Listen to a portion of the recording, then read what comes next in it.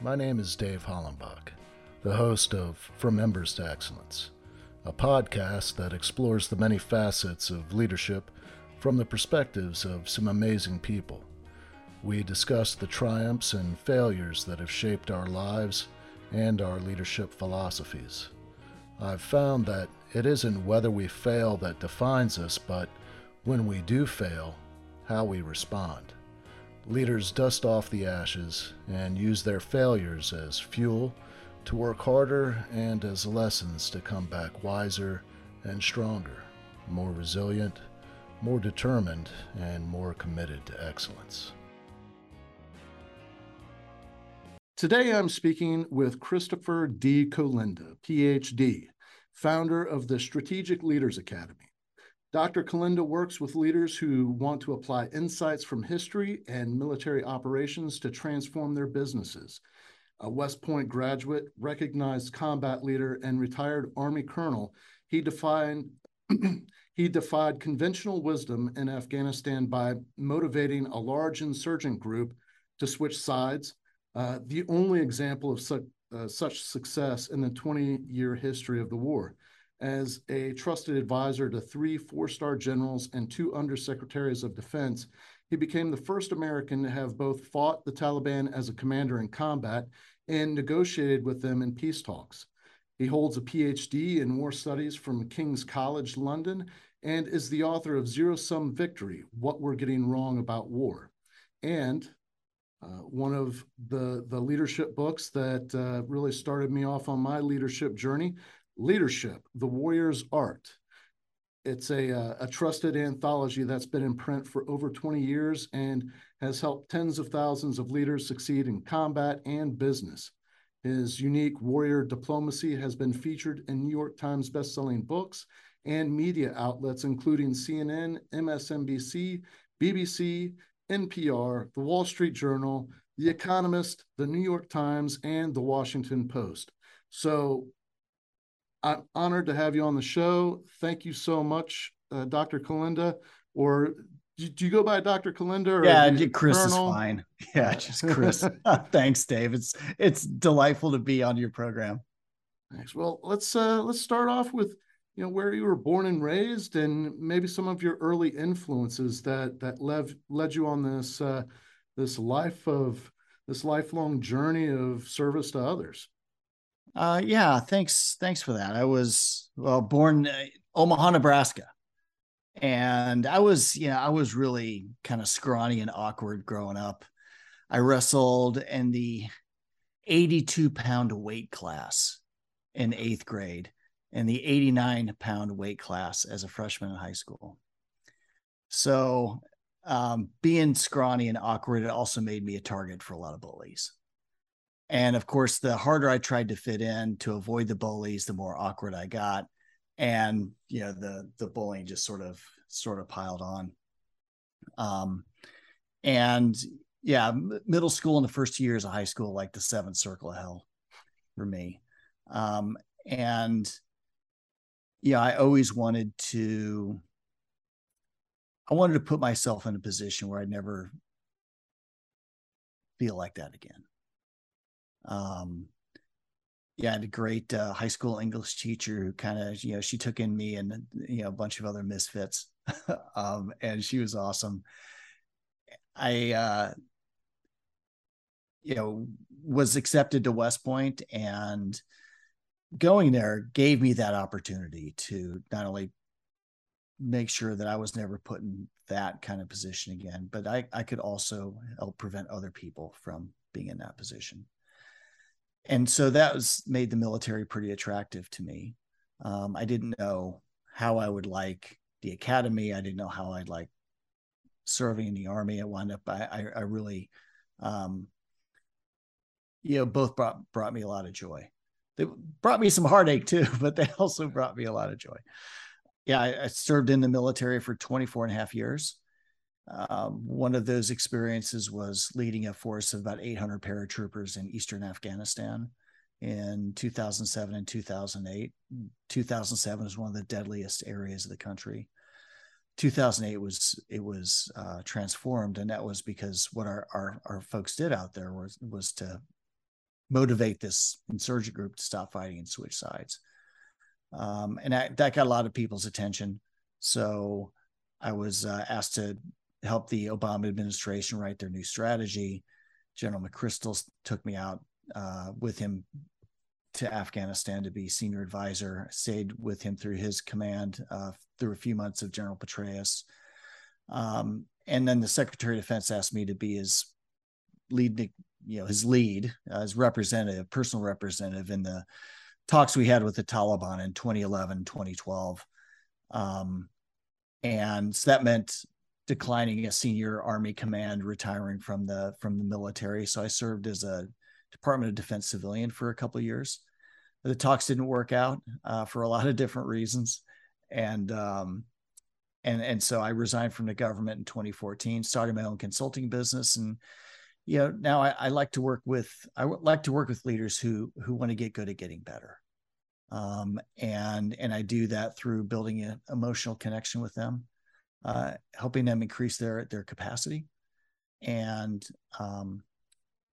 common sense accountability. I found those to be magic in terms of personal growth. I'm curious to get a little more background. I know that your father is a veteran. He served in Vietnam, right? I think I. No, he was a JAG officer. That he didn't go to Vietnam. So I think he spent like 30 years as a SJA, retired as a colonel, which is awesome. And then my other brother, one of my brothers is also now a JAG officer in the Army Reserves as a colonel. So you got 3 colonels in the family. It's kind of cool. Now you talked about being kind of scrawny and your junior high school years. And did you wrestle your entire high school career? Through junior year. Yeah. And did you do any other sports? I played baseball and I played tennis. So baseball was my jam. And I was a pitcher. So that was my thing. I wanted to play baseball in college. So initially I had no desire to go to military academy. And then I got a phone call. I think it was my graduation day from high school. Like, hey, you've been accepted to West Point. Do you want to go? It's from the senator's office. And I was like, if I go and I don't like it, I can always leave. It's my 18-year-old brain. If I go and I don't like it, I can always leave. But if I don't go, I'll always wonder, could I have made it? And so I was like, okay, yes, I'll go. I played baseball my freshman year in college, and then hurt my shoulder. And so I was washed up, and I took up boxing. Yeah, I always feel like there's some parallel to a person's leadership development, when they've played team sports and just sports where they're the only person competing. There's those 2 types of lessons learned when you're working with a team and when you have to be self-reliant. When you're out there performing, there's always the lead up, the practice and working with other people to help develop. But I always think it's pretty cool to see how people develop in their early years, and then those skills kind of translate and get further developed later on in life. And then you go to one of the premier military academies in the world, and it's even more leadership development. After your time at West Point, what did your Army career look like until you ended up going over into combat? Yeah, I tell you, I was very fortunate. I had just this series of just exceptional leaders, from second lieutenant up to lieutenant colonel. It was awesome. And I was in a cavalry unit. In the cavalry, we pride ourselves on junior leader initiative, having lots of independent decision making. Of course, supporting the common good. so it's very different than maybe some organizations like, more infantry type organizations that, maybe are more regimented and lockstep. So I fit in perfectly, as a, sort of a natural misfit. The cavalry was my jam. I really thrived there and enjoyed it. The Yeah, and then once I became a lieutenant colonel, I hit like a couple of toxic leaders. Oh my goodness, it was terrible. And then I was fortunate to have the command and be in the command, leading this unit for 3 years. So 2 years before we went into combat, and then 15 months there. And yeah, that was a special organization with just a lot of really great people. What was the catalyst that led you to write Leadership, the Warrior's Art? Yeah, it first came out, as you mentioned, in 2001, right before 9/11. So it's like that summer. And I was at the University of Wisconsin going to graduate school, en route to teaching at West Point for 3 years in the history department. And I look on bookshelves for leadership stuff because I always enjoyed studying leadership. And there's a lot of like business leadership books. Some are good, some are complete rubbish, but there's not really any military leadership books outside of like biographies and autobiographies.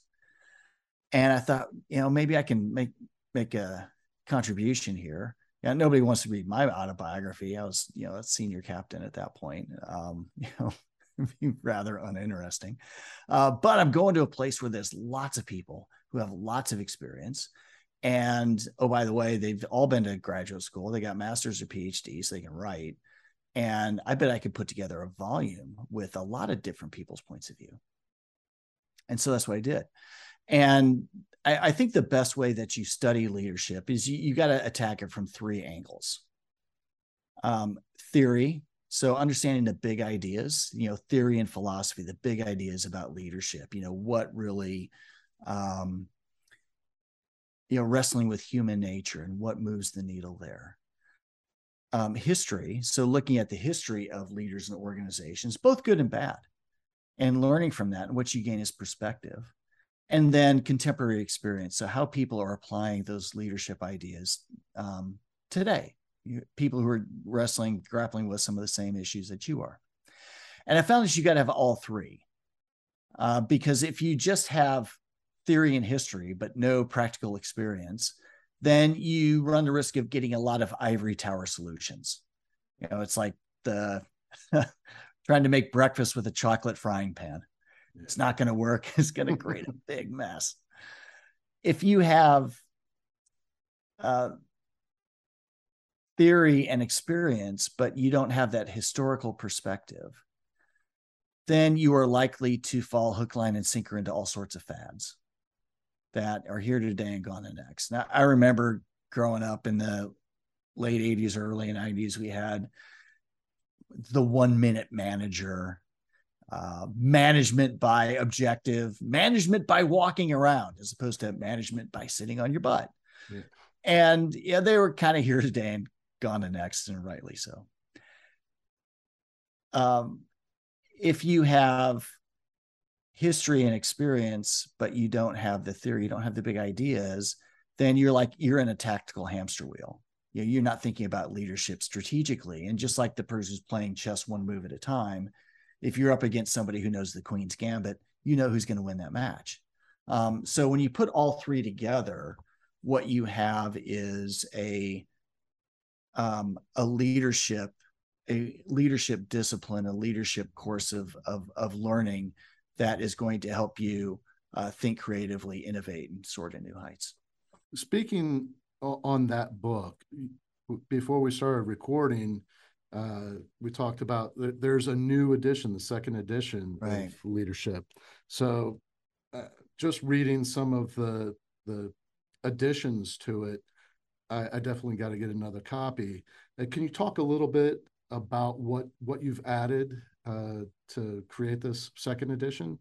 Yeah. The first edition, I mean, it succeeded beyond my wildest expectations. So over 60,000 people are using it for their leader development programs. People that took the book with them into combat. A lot of the authors who were colonels at the time were wound up being 3 and 4 star generals. I mean, so you got some really talented people, really just high quality people that wrote chapters for this thing. So that was really gratifying. Last year, Publish and I were talking, and it's like, the book's done really well. A lot of things have changed since 2001. You've had of course, the global war on terror, the wars in Afghanistan and Iraq, all the different military deployments. You had the end of Don't Ask, Don't Tell. You had all of, the combat exclusion end. So now all military occupational specialties are open to women. Various, the social unrest that we saw in the 2020s, et cetera. And it's like, why don't we update this thing? And why don't we add some new chapters to it? So the book is as relevant for the next 20 years as it was the previous 20 years. And so I streamlined a bunch of chapters, included some key takeaways and action steps for each one, to make it even more implementable. And then we added chapters on things like developing women as operational leaders. We added a chapter on how hazing and harassment and sexual assault damage unit readiness and cohesion.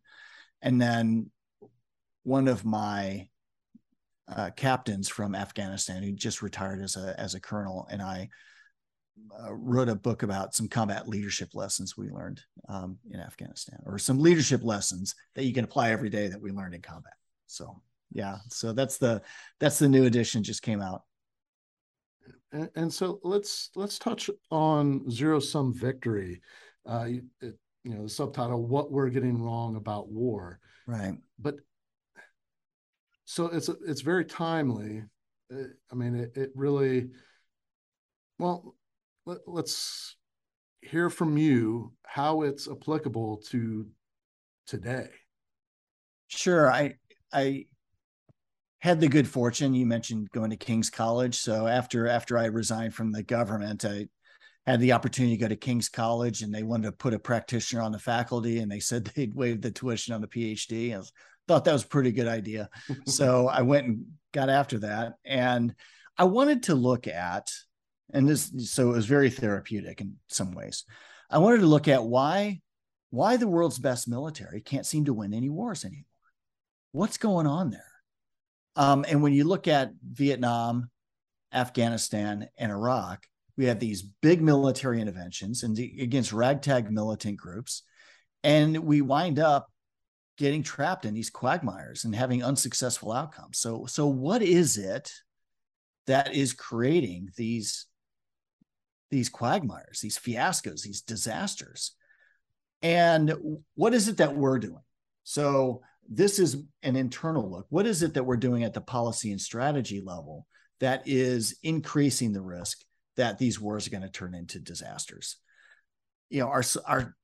Our soldiers, our Marines, our sailors, our airmen, they're going to do what they're told. They're going to do it to high standard. The military is really, really good. Oftentimes, we're not telling them to do the right things, and so this begins to snowball. And so what I found, and what's applicable to business today as well as to national security, is we tend to go into these conflicts with a sort of a mental model that says all wars must end in a decisive military victory. And so we develop these strategies that feel good to us, but have a very low probability of success. So, and there are plenty of businesses that have strategies that they develop that look good, but in the, as things evolve, they become increasingly problematic. We then have a hard time changing those strategies due to things like cognitive bias, so confirmation bias, status quo bias, loss aversion, all of these different things. Political and bureaucratic struggles, dramas, silos bureaucratic silos. We have nobody in charge of our wars. I'll get to that in a minute. And relationship problems with the host nation. So in the academic literature, you'll call it principal agent problems, but it's like, your person on the ground is or your allies and partners are doing things that are serving their own interest naturally, not things that serve your interest. And so as they get more corrupt, in this case, it begins to really undermine the prospects of success. And then finally, decision making wise, when a president finally says, okay, we're done with this, we're out of here, let's see if we can negotiate. Well, by then you've lost all your leverage. Once you announce your withdrawal, all your leverage is gone, and then you wind up in a situation where the enemy is not going to negotiate an end to the conflict with you, because they realize that their leverage is going to be much higher after you're gone, as an intervening power. And then the host nation's not going to negotiate with you. They're not going to reform, because what they want to do is keep you trapped there. They want to keep the gravy train going. So they're going to go kicking and screaming into any reform or talks. And that's how we get trapped in Afghanistan, a place like Afghanistan, for 20 years. So there's all sorts of business lessons that we can learn from, like the Afghanistan disaster, for instance. We can go there if you'd like. And what it means to us today. Yeah, that would be great. And I'd really like to get some of your insight on, the leadership lessons that could be learned by looking at the leaders in Ukraine. Well, that's a great one, because one of the biggest leadership lessons is that leaders have to be exemplars. They've got to model the behavior that they want everybody else to follow. When you go to a U.S. Civil War battlefield, for instance, you'll see a lot of people on horseback. And the reason why they rode horses into battle, leaders rode horses into battle, is not because they were privileged or lazy. It's a little bit because they could see a little bit better. They're higher up, see a little bit better. But mainly is because they were the most vulnerable person on the battlefield. Everybody's shooting at you if you're on a horse. And if you're not on a horse, you're in front of your formation. You probably got a saber in your hand, and you've got your hat on top of it, and you're saying, follow me. You're the most vulnerable person in the formation. And the message is, if I can do my job, well, everybody's shooting at me. If I can model the behavior and the values that I want everybody in this formation to model, while everybody's shooting at me, you can too. In ancient warfare, some of the chapters in Leadership the Warriors are about ancient warfare, Alexander the Great. Leaders in those phalanxes, the leader was always in the right front. And the reason the leader was in the right front, because when you're in a shield wall, you're holding your shield. And so half your shield is covering you, and half of it's covering the person to your left. So you hold the shield in your left hand, which means that the person on the right front of the formation, they've got no shield to protect them. They're the most exposed person. And they're saying, I'm the leader. I'm going to be the most exposed, the most vulnerable person in this formation. And if I can do my job, I can stand my ground and fight. So can you. So let's compare and contrast Afghanistan and Iraq, in terms of the leadership. In Afghanistan, when the going got tough, Afghan leaders took the money and ran. When the going got tough in Ukraine, and people were offering Zelensky a way out, he said, I don't want to ride. I want more ammo. He was the exemplar. He rallied his people. The Afghan military just simply collapsed. When their leaders took the money and ran, everything collapsed around them. When Zelensky said, give me more ammo, the Ukrainian people rallied. He was willing to be the exemplar, and the Afghan leaders weren't. And the results were pretty striking. You talk about difficult changes, tough decisions, but from a leadership perspective, how you gain buy-in for those difficult changes. Um, is this one of those, lead from the front examples? What are, just what are the keys to gaining that buy-in? Yeah, it's such an important idea. And it reminds me that there's no such thing as military leadership. There isn't. There's just leadership. There's this mythology that in the military, people are automatons and you give them orders regardless how ridiculous and they'll follow them. That's not how it works in real life. I mean, you know that. You've got to gain buy-in. If you want to get people's discretionary effort, you've got to gain buy-in. Otherwise, they'll do everything that people in big organizations and bureaucracies do. You just get compliance and that's it. So buy-in is vital. The reason why Joshua Chamberlain his unit was able to stand his ground at Little Round Top in day 2 of Gettysburg is because he gained the buy-in of 117 deserters. He was handed 117 deserters on the eve of the battle. And they nearly doubled, or they increased the size of his force by a third because he was able to gain buy-in. And 117 out of the 120 deserters that he was given stood their ground at Little Round Top. And had they not, Gettysburg would have turned out very differently. And it's because of buy-in. I think buy-in is a result of 3 factors. So you talk about it as a 3-legged stool, and you've got to have all 3 in place to have buy-in. So one of those is clarity about the common good. So people have to know what they're buying into. So being very, very clear about your mission and vision, your goals and values, your standards and expectations. When I work with leaders, I advise them on 2 things. First of all, you have to be able to describe your expectations so simply that an 8-year-old can repeat it back to you perfectly.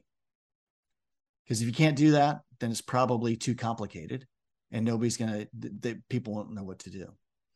Second is use the formula what plus so that plus the results and outcomes that you want to achieve.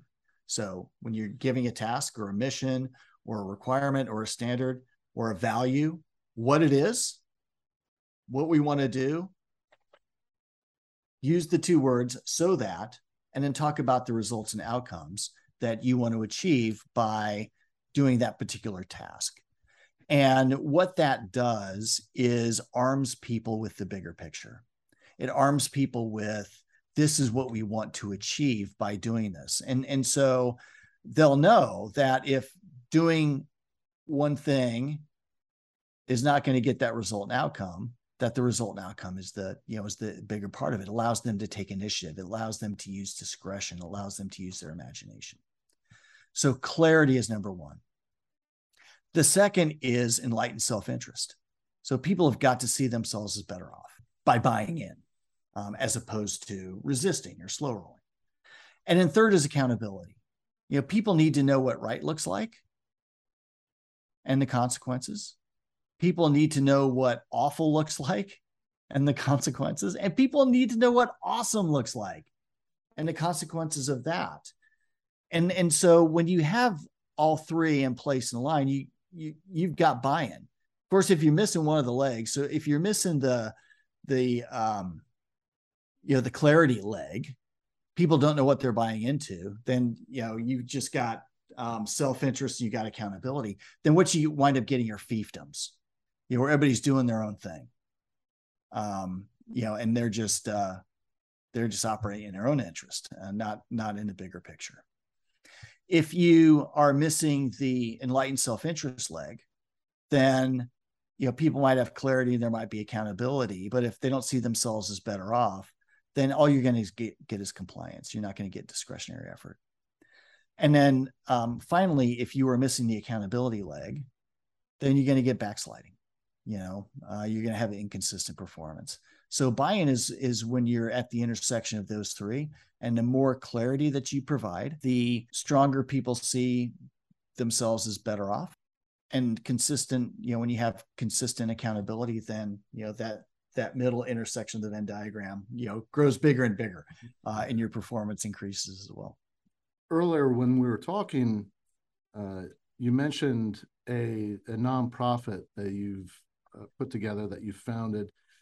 I want to talk a little bit about that, but I want the listeners to, this is just really awesome having this conversation with you.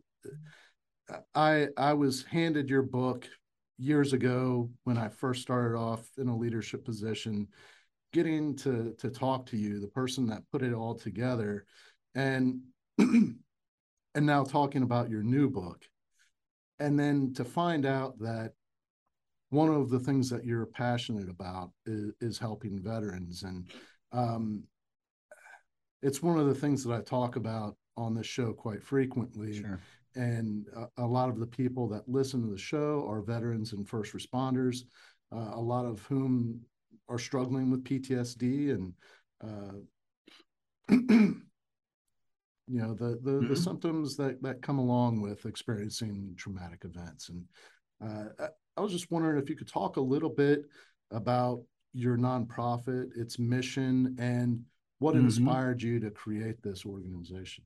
Yeah, no, thanks. Thanks for the opportunity. As I mentioned, 6 of my paratroopers were killed in action in Afghanistan back in 2007. So the names are Chris Pfeiffer, Adrian Hike, Jacob Lowell, Ryan Fritchie, Dave Boris, and Tom Bostic. And we're coming up on the 15-year anniversary of that deployment.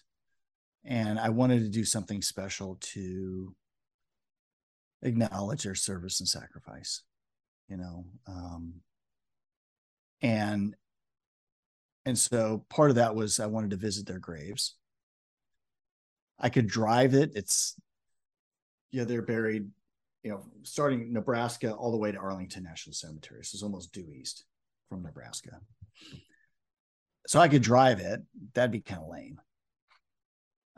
I could walk it, but that's just going to take an exorbitant amount of time that I just can't do.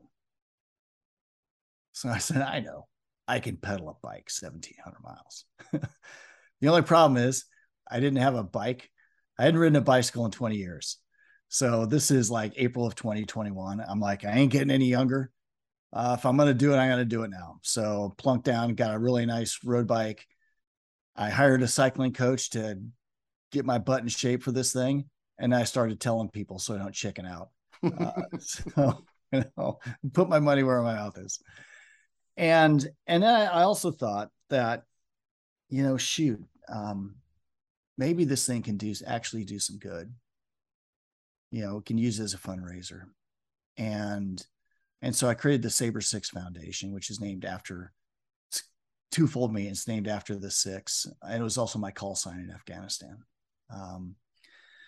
And what the Sabre 6 Foundation is all about is so the Honor Ride is about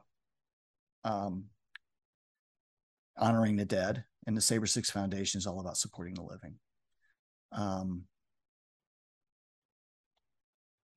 And it's designed to support our 800 paratroopers, their families and descendants, achieve their dreams. One of the challenges, you mentioned PTSD. I'm going to start a new thing, call it PTSN, post-traumatic stress normal, because you don't go through these kind of experiences without being affected by them, and one of the things that happens to military veterans, especially combat veterans, is happiness follows a U, according to a lot of studies, U curve. And at the top of the U on one side is like age 20-ish. And the other side is like age 60-ish. And then right in the middle, the bottom of the U is age 47.2, to be specific. And so most of the people who deploy to combat are in the 18 to 27-year-old category. So they're at the top of the happiness curve. And at the same time, they got this amazing sense of purpose. I'm defending my country. I'm in combat. I am fighting for my country and defending people back home. I've got this amazing sense of belonging. The person on my left And a person on my right has got my back. They get me, they got me, and they're going to be there for me. And then I've got the entire weight of the country behind me. That's pretty awesome. So a lot of people will look back on their time in combat, despite the heartache and despite the trauma, and say, these are among the happiest days of my life. And they leave that. And you find that I don't have that same sense of purpose anymore. I don't know if I belong. Nobody gets me out here in the civilian world. Nobody's got my back. Nobody knows how to help me. Now, for some people, they're able to make that pivot pretty quickly, find new purpose and belonging, and they're ready to soar to new heights. We want to be there to help them. There are other people whose their U curve is a bit steeper, a bit deeper, and we want to help them flatten that U. Yeah, you might call it midlife crisis, where you get into kind of a funk around age 47.2. And we want to help them bounce back stronger, soar to new heights. And then there are people whose U curve is pretty steep. And at some point you cross a line where you get into depression, substance abuse, self-harm, and death by suicide. We've lost in the U.S. military over 7,000 service members killed in the wars in Iraq and Afghanistan. Over 30,000 post 9/11 veterans have died by suicide. Within my own unit, people who were with us in 2007 and 2008, we've now lost more to suicide and substance abuse than were killed in combat. We have one guy, one of our best non-commissioned officers, top 1 or 2% person, leader. He now lives in a dumpster outside of a city library in Northern California as a meth addict. And he's just one of several stories like that. And yeah, I know it's 15 years later, but I just can't know that this is happening and not do anything about it. I can't do it on my own, but I bet we can put together a foundation, and I bet we can do some awesome things to raise some money and be there when guys who are in that situation are ready to move forward. And so that's what this nonprofit's all about. I really appreciate everything that you've done for our country, the service. 24 plus years serving in so many different capacities in the military, and now post service to the military, you've continued to commit your wisdom and your experience to helping others achieve more. I believe you do coaching, like professional development coaching too. Yeah, that's right? exactly right. Yeah. Man. Yeah, I'd like to help people, coaches, get good at getting better. And you get good at getting better. I help people when, we build an emotional connection together. I only work with people I can emotionally connect with. I help them build their capacity. If you're 1% better each day, in 70 days, you're twice as good. And then accountability, common sense accountability. So we're doing the right things the right ways. That's what I do. That's how I help people. So for those listening, what's the best way for people to connect with you, to learn more about you, maybe to learn more about your nonprofit? I know that there's going to be a lot of people listening that are going to want to get your books. Can you give us all the links? Yeah, of course. So the easiest way to get a hold of me is through the website, strategicleadersacademy.com. You'll see all the intellectual property and things like that. You can contact me at chris@strategicleadersacademy.com. I'm easily identifiable on social media. So if you just look for Chris Kalinda or Christopher Kalinda, you'll find me there. And the books are available where great books are sold. And then finally, if you want to learn more about the Honor Ride and the Saber Six Foundation, you go to honorride.us. So honorride, one word, .us, not .com, but .us. And you'll be able to track my progress and different ways to support stuff like that. So that's how you can learn a bit more about all that. Thank you so much for your service. Thank you for agreeing to spend this time with me talking about your books and your experiences, and thank you for the work that you continue to do to make our country even better. So thank you. Yeah, likewise. Thank you, Dave. I really appreciate the opportunity and what you're doing to help leaders get good at getting better. Thank you for listening to this episode of From Embers to Excellence. Please like and subscribe to my YouTube channel. Follow me on your favorite podcast platform and visit hollenbachleadership.com for additional content. My goal is and always will be to add value to as many people as possible. So if I can be of any assistance to you or someone you know, please connect with me via email or on one of my social media accounts, linked on the homepage of my website. Remember, our failures don't define us unless we let them, and the only true measure of a leader is the success of their team.